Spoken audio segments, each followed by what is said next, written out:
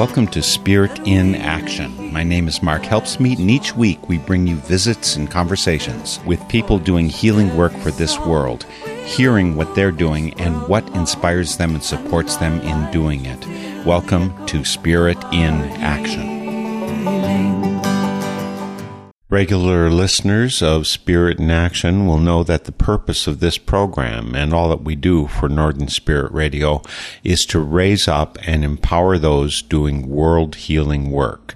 Sometimes my voice plays an important role in these programs, but other times, like this week, that work is done by inviting in guest hosts with whom I can share the connections and listeners that we've built up over the 18 years we've been doing this program. I'm so grateful to the 35 to 45 community radio stations out there where we broadcast, the online listeners, and the wonderful Northern Spirit Radio board members who shepherd and support this work. By the way, there's room for you too if you're interested. Just contact us via northernspiritradio.org. Today, I turn the microphone over to the folks from the Climate Changed podcast. Peterson, Nicole, and Ben, and to the three wonderful guests they'll be sharing with you. So here we go to Pennsylvania and Maine for more work, hope, and vision for a climate-healed world. Take it away, Peterson.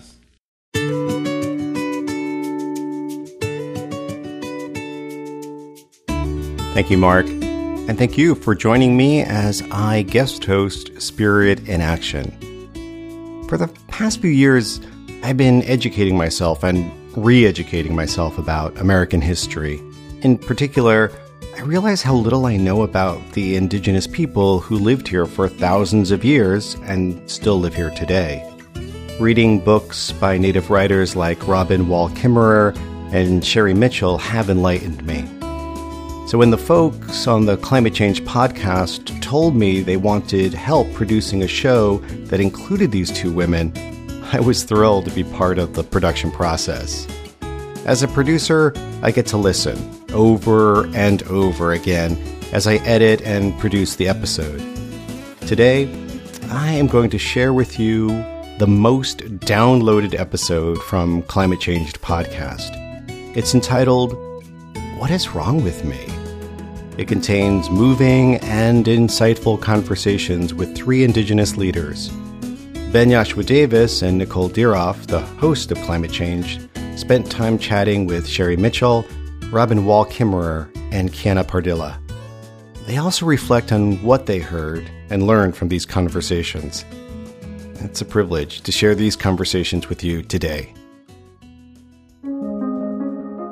You are listening to Climate Changed, a podcast about pursuing faith, life, and love in a climate-changed world. Hosted by me, Nicole Diroff. And me, Ben Joshua Davis. Climate Changed features guests who deepen the conversation while also stirring the waters. The Climate Changed podcast is a project of the BTS Center.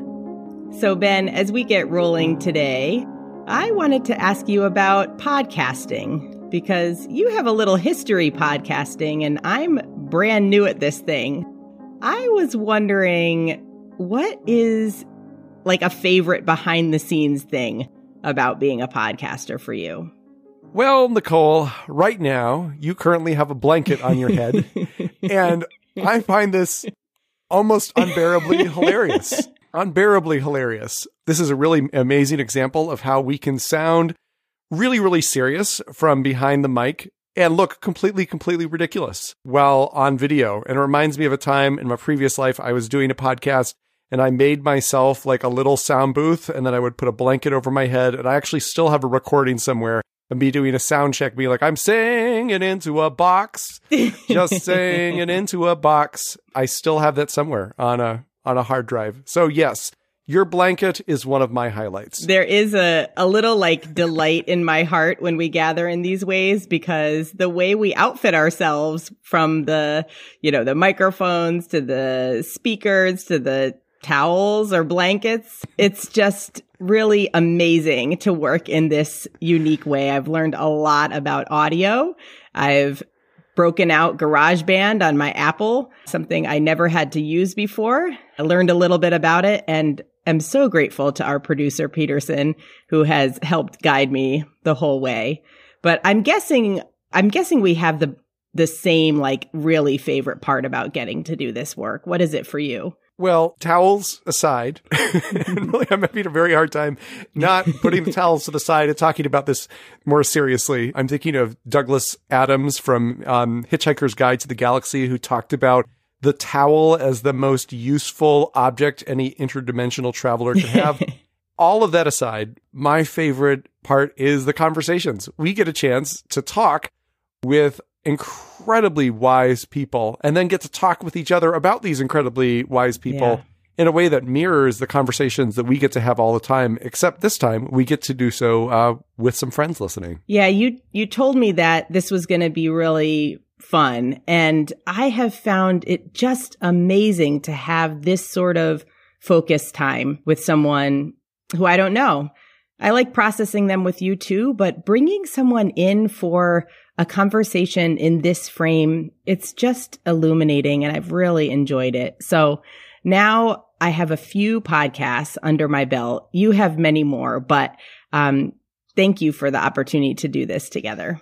So why don't you tell us about the guest who you're offering to us today? There's a chance that this is going to be my favorite episode of the season, but I don't know if podcast hosts are allowed to do that. Today, I am sharing a conversation with you that I had with Kiana Pardilla. She is our youngest guest this season. She graduated in 2020 from the University of Maine with a bachelor's in marine science. She grew up on a Penobscot reservation where she continues to live. Her current work is in the Youth Engagement Division at Wabanaki Public Health and Wellness. Earlier this year, I had the privilege of hearing her speak at a youth-led Changemakers gathering hosted by the Maine Environmental Education Association. During that presentation, she highlighted the importance of traditional ecological knowledge in a way that I had never heard before, and what she shared really stuck with me. I'm so grateful she accepted my invitation to be on this podcast, taking the risk of speaking publicly as a young Indigenous woman. But first, like we do in every episode of Climate Change, let's take a moment to center. Throughout this season, we've been talking about the power of imagination. To help you engage your imagination, I'm sorry, my cat is so insanely curious about what's going on.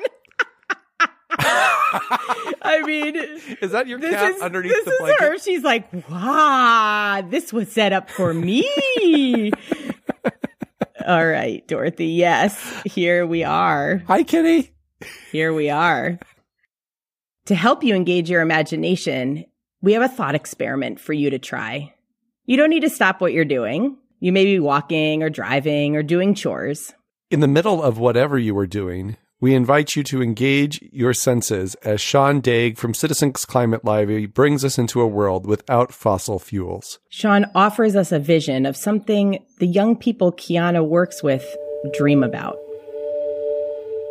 When we talk about what the future looks like in climate change, we often talk about all the bad things that happen. And that's important. That's an important part of the story. But it's important to think about how the world would just change. And a lot of these are good changes, and to really think through kind of all of our senses about what that would be like. Just imagine this whole new world. You walk out your front door, what would actually look different in a world where we've gotten off of fossil fuels? As you look around, as you look at homes, what's different about them? How are they different than they are today? What's in your driveway? How's that different? How do you get around? What do you see in the world that you didn't before? And what's missing? And not just what you see, but engage your other senses. What does the world smell like? What smells are missing that were there before? What do you smell that you never could before because it was covered over in pollution?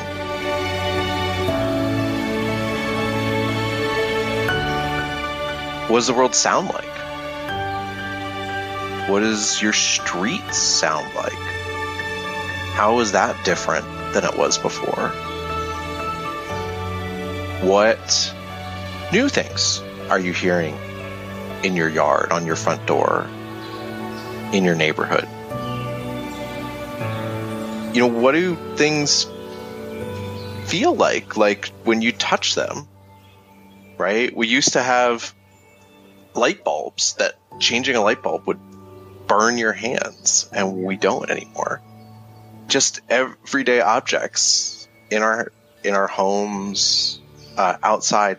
How do they feel different? How does just walking along the street feel different? And how does that make you feel? What are the things that we have gained? What are the things that we have lost? Just imagine this whole new world. Because if we can't imagine this world, we can't create it. Thanks for that, Sean. And now I'm really happy to share with you this conversation that Kiana and I had. Kweb sirewan deliwizi Kiana Pardilla, Nujao Benawebskawi. Hello, everyone. My name is Kiana Pardilla, and my pronouns are she, her. I belong to Where the Rocks Widen, otherwise known as the Penobscot Nation. I come from an Indigenous background. I love science and education. I also practice some traditional forms of art like beading. I love to paint. And I also am starting to learn how to weave some baskets, some traditional baskets. I also am a dog mom of 2 rescue pups. I love to go outdoors and explore nature. I have a bachelor's degree in marine science. I'm very passionate about the ocean and how we can combat climate change. So I'm wondering about your upbringing and the ways in which how you were raised and some of your experiences as a child led to your current commitments, both as a scientist and as someone who cares a lot about youth empowerment. Yes, absolutely. So I did grow up on the Penobscot Nation, or otherwise known as Indian Island, which is a small island located in Old Town, Maine. My traditional ways have always been a pinnacle part of my family's way of life for as long as I can remember. I definitely grew up in a very unique way. I was able to grow up with all of my friends who I met in preschool all the way up to 8th grade and stayed in a very close-knit circle with them. It's a bonus that we all get to share the same culture and upbringing. It definitely has its disadvantages to come from such a close-knit community, but to be secure in your environment, I think, is more beneficial. Yeah, I just was able to experience an overwhelming amount of love from all different angles, and I'm very grateful for that. Growing up in an Indigenous community, I was very exposed to the effects of climate change. And as a kid, I always remember like my grandmother or my other elders in the community bringing me out to fish, forage, canoe, or just go out for a walk and be with nature. And while we were doing these things, they would always tell me stories. Within these stories, there was beauty, of course, but often I would pick up on these feeling of melancholy because their stories would always end up with, but that's not how we do it anymore, or, but we can't go there anymore, or simply just a lot has changed since then. There was a student in one of our visits at the Gulf of Maine Research Institute who had asked me if fossil fuels are so bad for the environment, and if we know that our climate is changing and it's going to end up hurting us in the future, then why are we still burning them? Right. Right. And I have that same question every single day.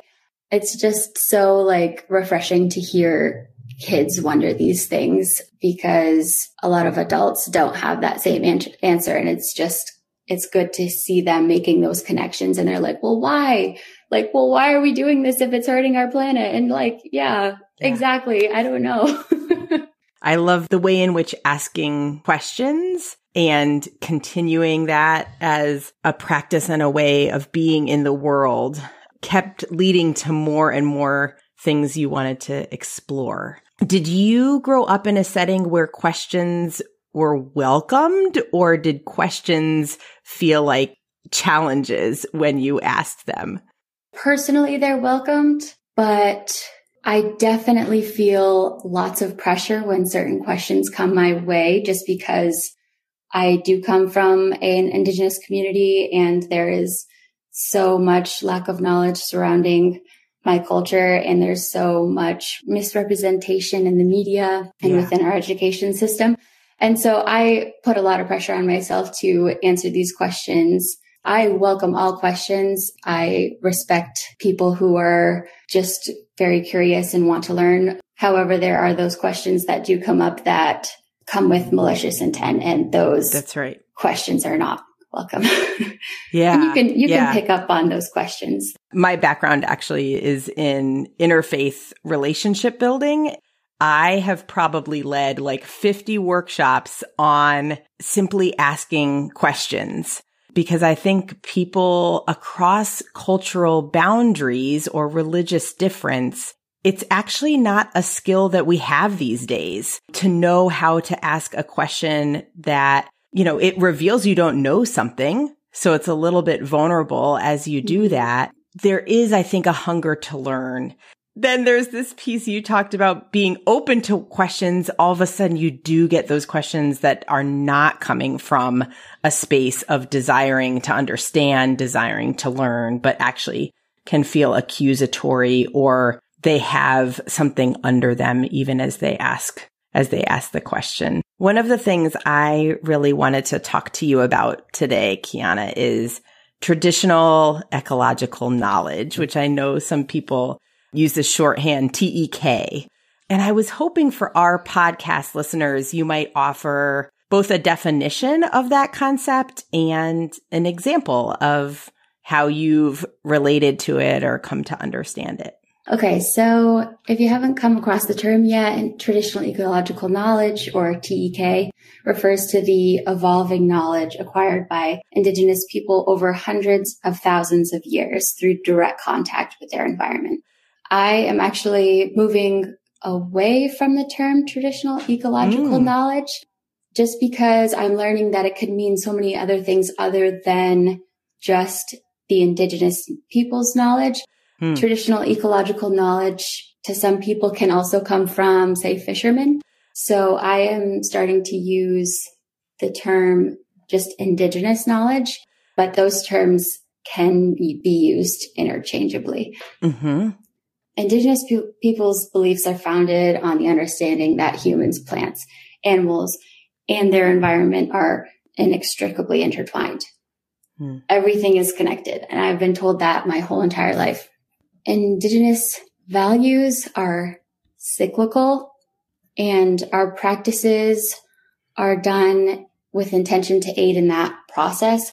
So if we catch a fish, and that fish, we use every single part of that fish, the carcass of the fish that we don't eat is then put into the ground and used as fertilizer in the spring for, say, corn to grow.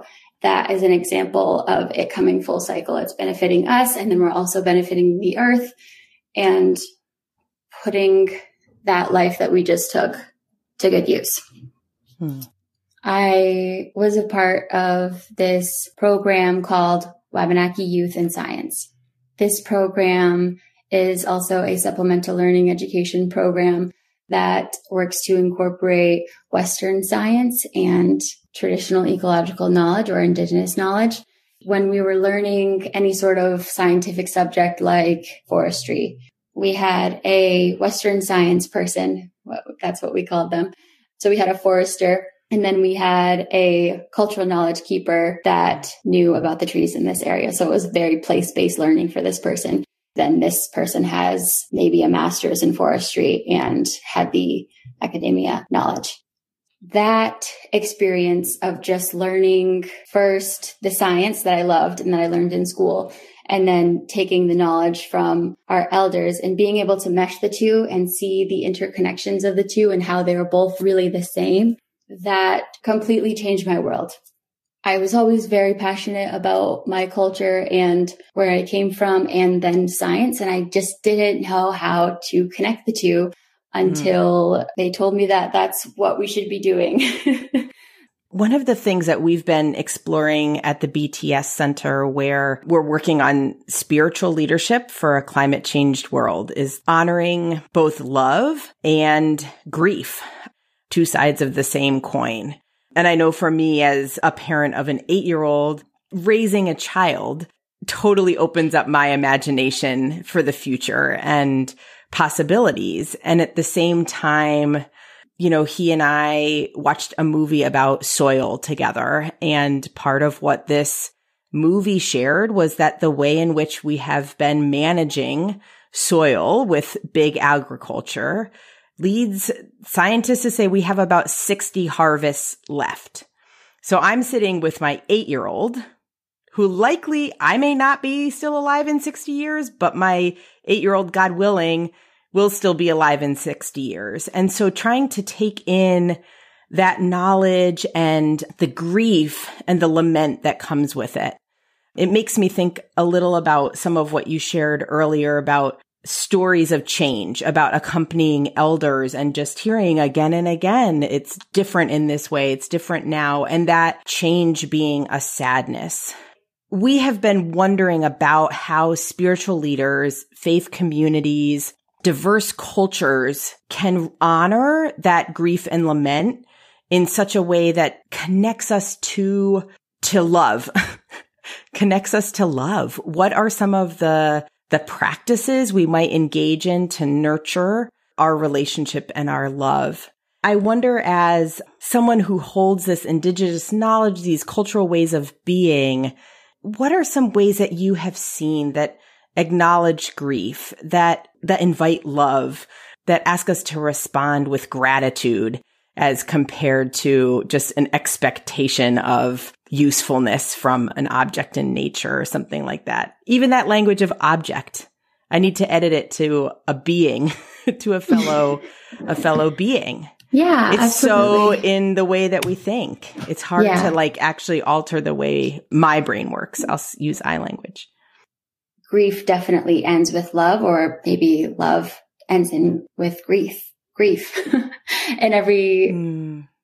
in every sense of the cycle. And I just personally, growing up with my elders kind of explaining why they are the way they are because of all their experiences they went through.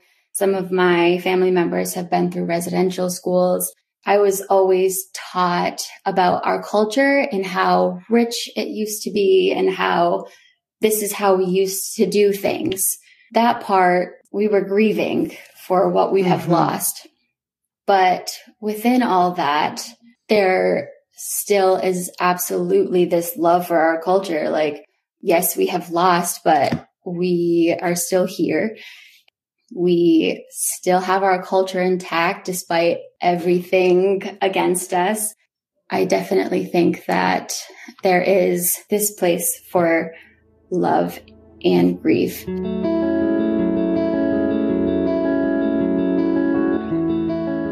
And that love is what's going to get you out of the grief. So just within my culture, I've felt that, and I use my love for it to get me into a better headspace, because everything I do is for my ancestors. And I'm speaking here today about Indigenous knowledge, what my culture or my people have been through, because they didn't get the chance to. When they were alive. They didn't get the chance to talk about their culture in such a loving and prideful way. I'm really thankful that they went through all of their struggles for me to stand here today and speak to you with all of this love.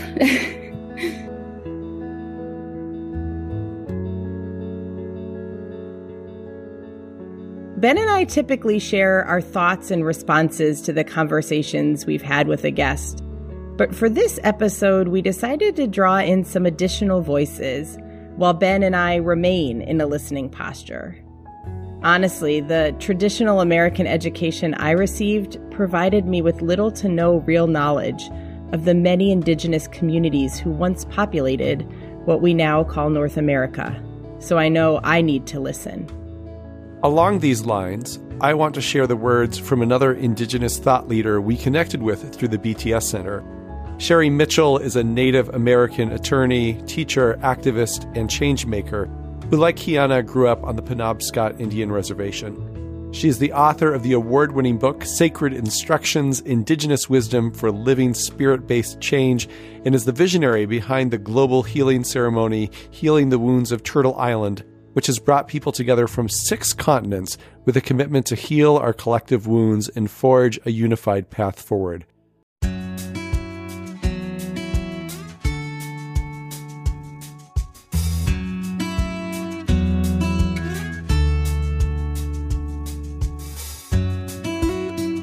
In a moment, you will hear Sherry Mitchell as she talks about Indigenous wisdom and much more.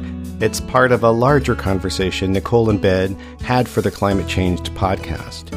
If you like what you hear, I encourage you to subscribe to Climate Changed wherever you get your podcasts, and learn more about the BTS Center by visiting thebtscenter.org.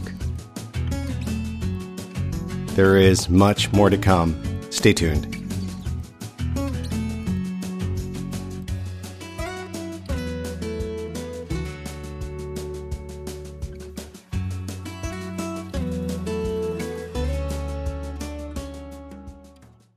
Do stay tuned. We're only halfway through today's Spirit in Action show, guest hosted by the folks from the Climate Changed podcast.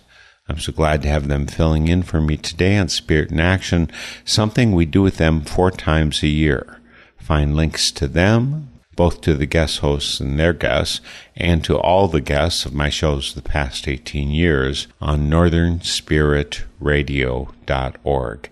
And leave us a comment. Help us connect to your local community radio station if they're not already among the 35 to 45 stations that carry our programs.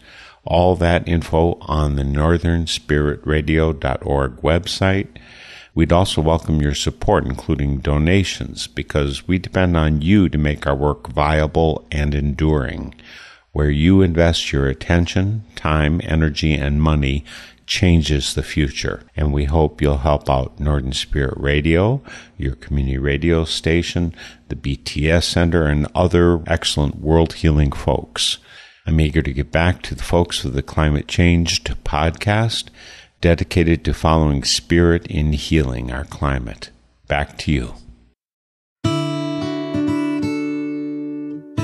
Hi, I'm Peterson Toscano, producer of the Climate Changed podcast. You're listening to conversations with 3 Indigenous thought leaders, Sherry Mitchell, Robin Wall Kimmerer, and Kiana Pardilla. They're talking about the importance and complications around traditional ecological knowledge, or TEK. They also are sharing their insights into navigating a climate-changed world. Ben Yashua Davis, the co-host of Climate Changed, spoke with Sherry Mitchell and covered a lot of ground. He will share some of that conversation with us. Towards the end of the show, Ben and Nicole will provide you with meaningful next steps you can take in response to the conversation you're hearing. I interviewed Sherry back in 2020 for Convocation. When I listened to her talk from then, I was amazed at the ways she's speaking to the same truths and the same reality that Kiana is naming now. Sherry is a storyteller, and her stories speak to me on a deep level. For instance, she tells a story that explains the deep interconnectedness of all living things. And in this story, which is not a creation story, it's an origination story for this iteration of life. In this story, Ekchamundo is a large pool of matter, unrealized pool of matter, sitting in space. Kachiniwisk is traveling through space toward Ekchamundo. When she arrives where Ecumundo is, she begins speaking into him.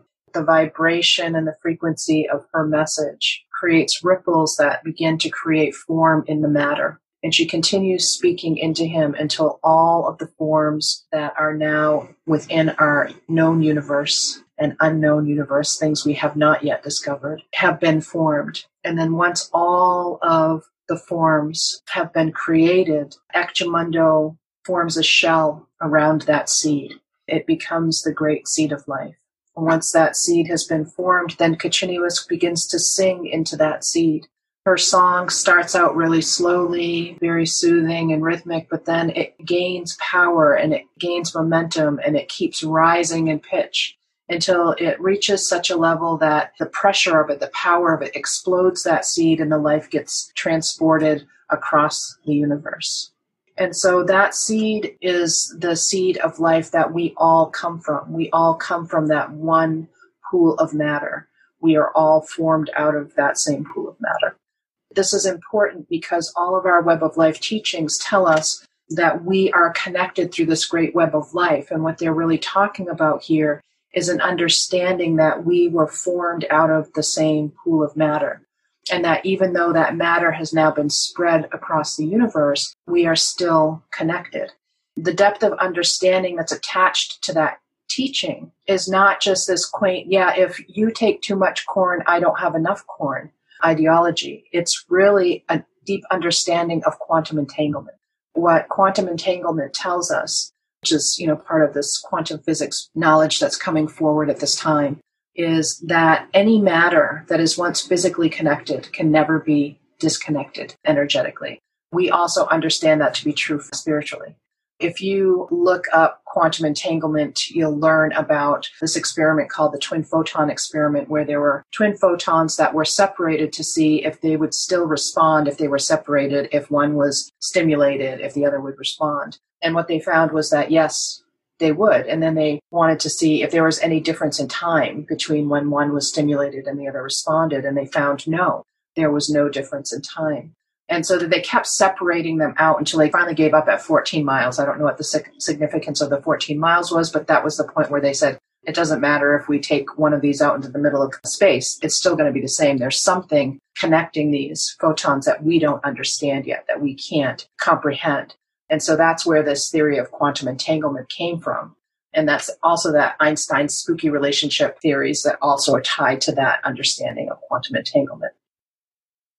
She also shared a powerful interpretation from her own tradition about the connection between the pandemic and our need to reconnect with the more than human community. She told this story to me 6 months into the pandemic, and I'm surprised by how true it still rings today. In our story of the first illness is given to human beings by the animals who love them, the children of the earth. We are the youngest species, the animals, the trees, the rocks. All of the other elements of creation paved a way for us, and they had love for us, compassion for us. It was a very hard decision for the animals to choose to give human beings illness. So in our story, which was told to my great-grandmother by her grandmother and so on, going back hundreds and hundreds of years, in that story, the animals gave human beings illness to remind them of their connectivity to the rest of life, because humans had forgotten their place within creation and they had been damaging all other living beings to the degree where all life was threatened. Humans were given illness by the animals that was not readily healed by man-made medicine, that it was only when the human beings went back to the trees and the plants and humbly asked them, how do I find the medicine that is going to heal me and my people?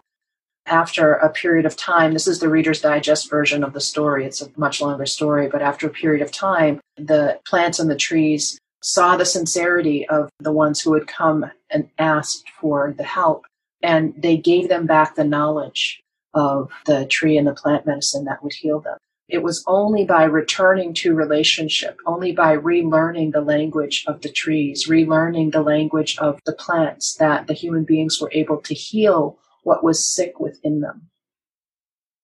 Listening to Sherry is making me reflect on the part of my conversation with Kiana, where she shared that she's actually using the term traditional ecological knowledge less these days.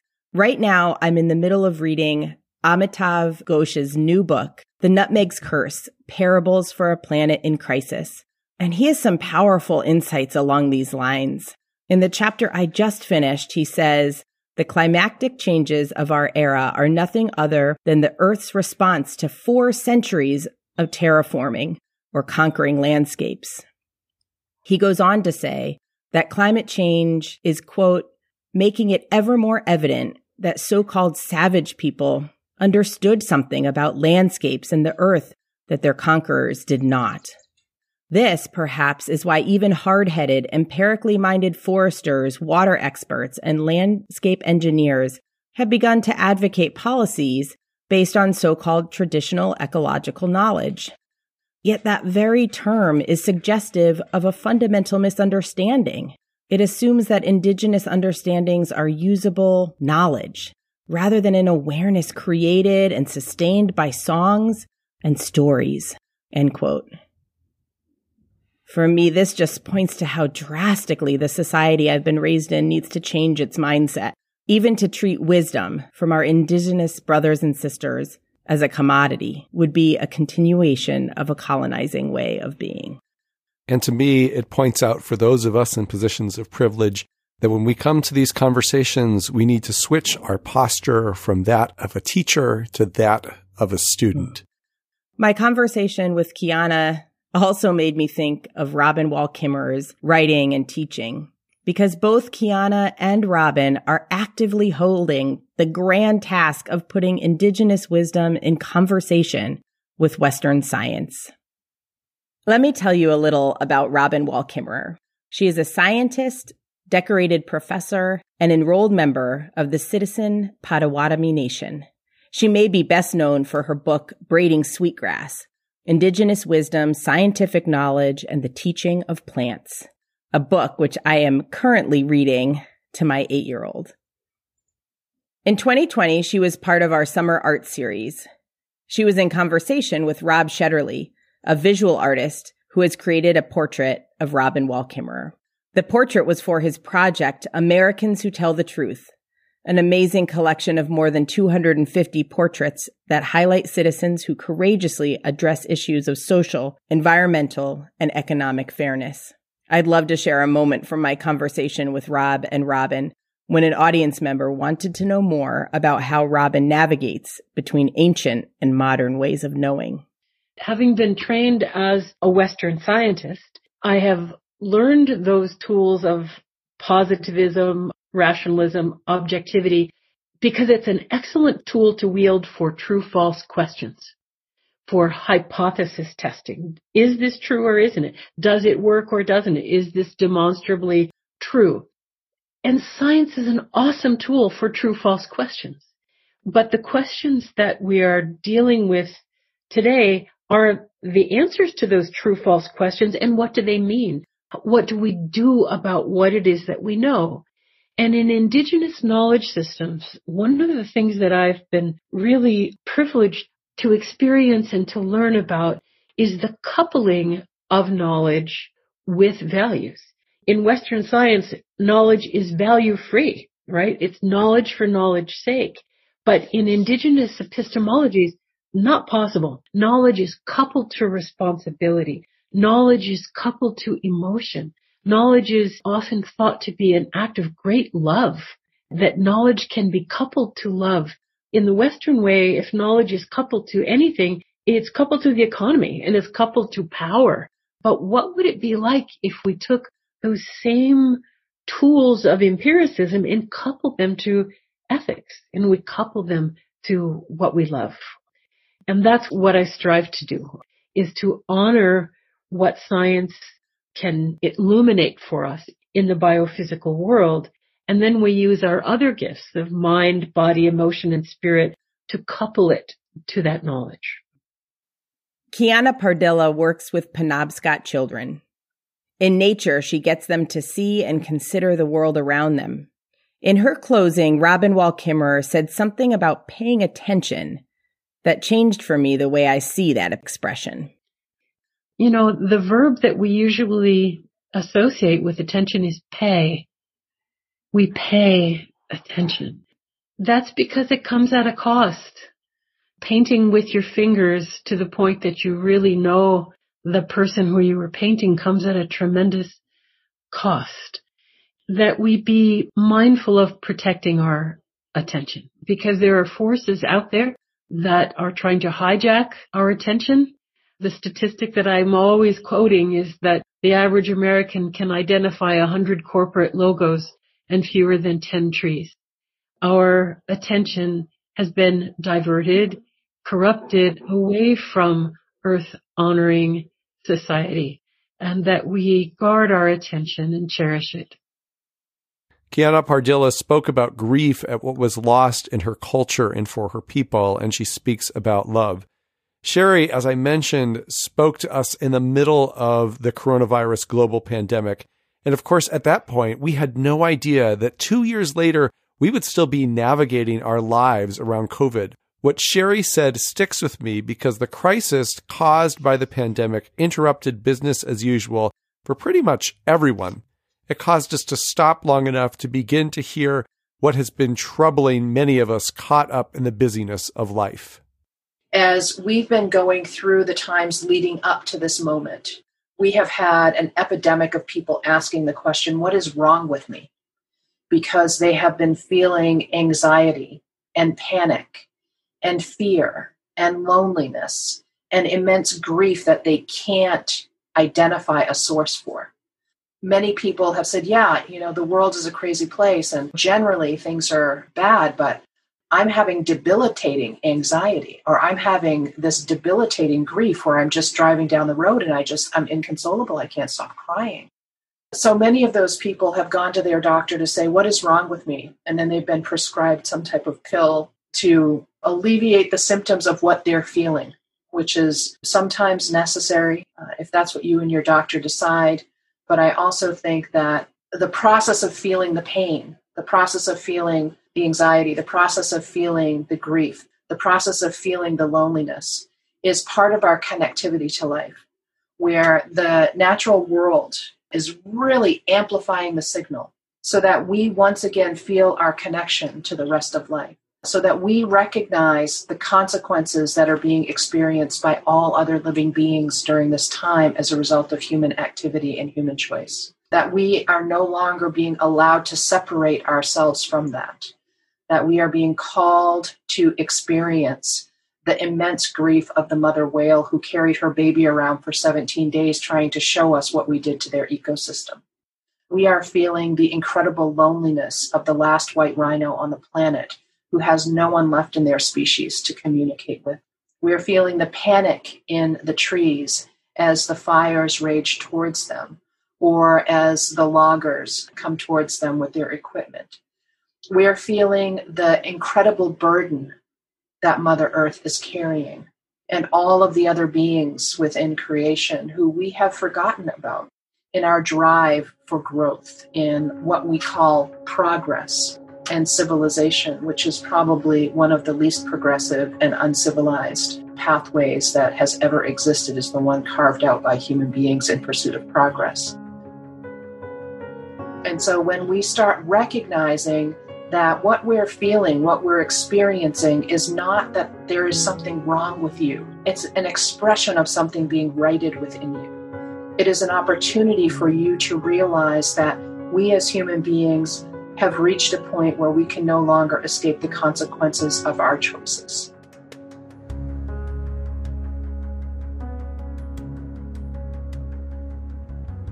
I'm grateful for the insights Sherry Mitchell, Robin Wall Kimmerer, and Kiana Pardilla have surfaced for us. The way in which they engage grief and gratitude and love. I'm so grateful for my most recent conversation with Kiana, but also bringing in these voices from past programs. I'd love to share one more excerpt from Robin Wall Kimmerer's presentation. It's about gratitude.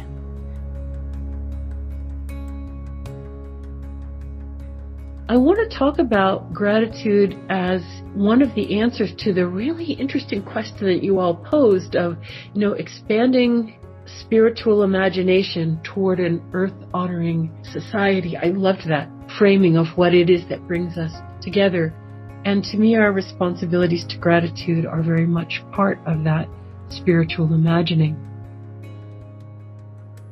The way that it expands perhaps our imagination is to think about to whom are we grateful?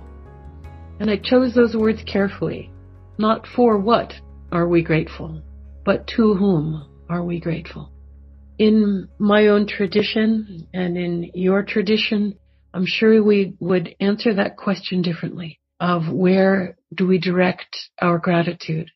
But within my own circle, I would say that we often direct our gratitude directly to the being who has given their life on our behalf, who has given a gift on our behalf. I am not sort of diffusely grateful for water.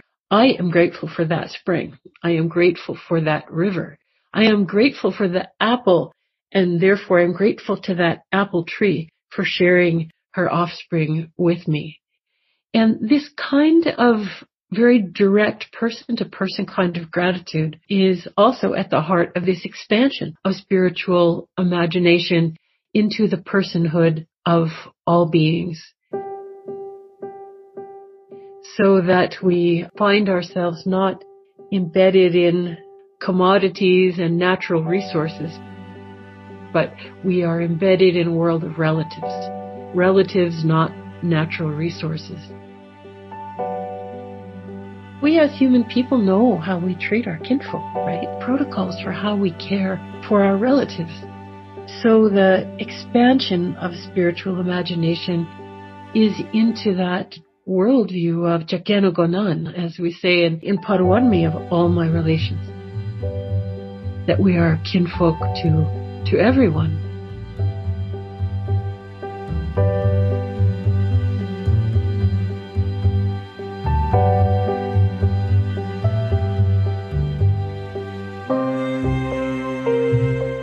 After hearing this conversation with the contributions from Sherry Mitchell, Robin Wall-Kimmerer, and Kiana Pardilla, we'd like you to consider some possible next steps. We understand that action is an antidote to despair.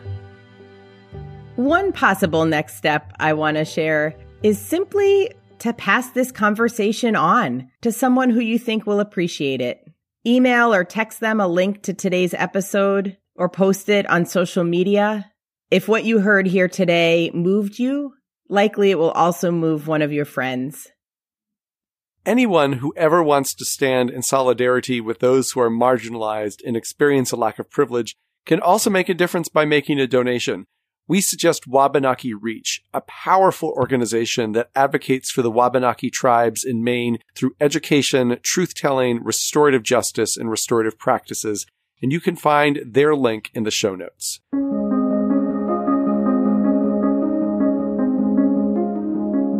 Thank you so much for joining us for this episode of the Climate Changed Podcast. As always, we would love to hear your thoughts and responses to our conversations. We would welcome any suggestions you have. Feel free to email us at podcast@thebtscenter.org. That's podcast@thebtscenter.org. Our podcast is produced by the lovely Peterson Toscano and is a project of the BTS Center in beautiful Portland, Maine. Learn about the many resources we share in our regular online programs by visiting thebtscenter.org. That's thebtscenter.org. Oh, as you listen to the sound of the lawnmower outside in my lawn, we pray that you have a far more ecological afternoon than I'm currently having, and that you lead your ways into new grief and kinship with the world. See you next time.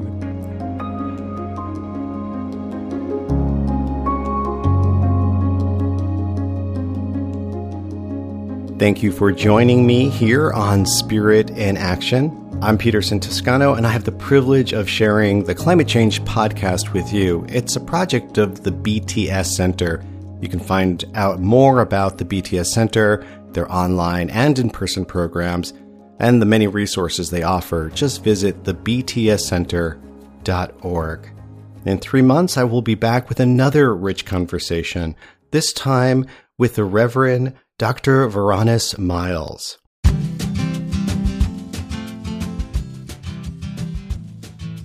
Dr. Miles is a preacher, teacher, scholar, mentor, and is committed to a life of ministry in the church and in the academy.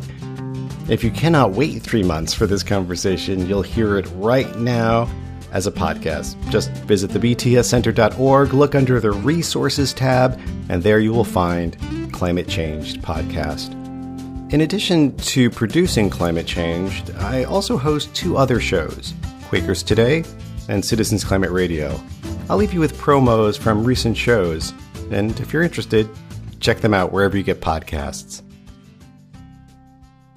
There are some identities that some Christians think might disqualify someone from being an actual Christian. You can't really be a Christian if you're an environmentalist or if you're concerned about climate change. So are you a real Christian, and why? How is that possible? It's a great question. We, as the Evangelical Environmental Network, as Young Evangelicals for Climate Action, we don't do this work, and I certainly don't do this work because I consider myself a quote-unquote environmentalist. I do this because I'm a Christian. Jesus is the reason that I do the climate work that I do. I'm just trying to get better at following him because that's the most important thing in my life. Likewise, my faith has been enriched and deepened immensely by my climate work and my climate action. Historically, the use of air conditioning has not been for survival. It's been for comfort. And the irony is that we've relied on it so much that it's made our planet hotter. Not just air conditioning, but it's been implicated in the warming of the planet so that it now has become a tool for survival because we've made the planet hotter. So things like, how can we make our cities cooler without relying on air conditioning so much? Those are things like major tree planting campaigns to make our cities greener and also make access to green space easier and more equitable. In a place like New York, LA, Chicago, access to green space is a lot easier in wealthier and wider neighborhoods. That's a justice issue. We have to look at making our access to these shady neighborhoods, which can really help on a hot day, accessible to all. You can actually live happily under a very different model of community or values. And I think that's what I'm excited about and what I think is possible in the future. I speak with an eyewitness to a modern revival in Wilmore, Kentucky, a spiritual event that made national news. Was it a hoax, group hysteria, or was this a genuine spiritual encounter? What I saw in Asbury is that this movement, or it might be too soon to call it revival, but this outpouring happened in very young people. The younger generation is being more honest about the injustices that are happening in this country. Our relationship with God also has to do with our relationship with others around us and how we seek justice for our brothers and sisters. Yield yourselves to the growth of the seed within you in these our days of suffering. Sow yourselves into the furrows of the world's pain, and hope will grow and rise high. I hope you're intrigued and tempted by those tiny samples of the other programs Peterson Toscano does besides producing the Climate Changed podcast. I've got links to Peterson and to the BTS Center and to others on northernspiritradio.org. So enrich yourself and equip yourself to be part of world healing by connecting up further. Big thank you to Peterson, Nicole, Ben, Kiana, Robin, and Sherry for their contributions to this Spirit in Action program. I'll be back in person for next week, so join us again then for Spirit in Action. The theme music for this program is Turning of the World, performed by Sarah Thompson. Check out all things Spirit in Action on northernspiritradio.org. Guests, links, stations, and a place for your feedback, suggestions, and support. Thanks for listening. I'm Mark Helpsmeet, and I hope you find deep roots to support you to grow steadily toward the light. This is Spirit in Action. With every voice, with every song, we will move this world along, and our lives will feel the echo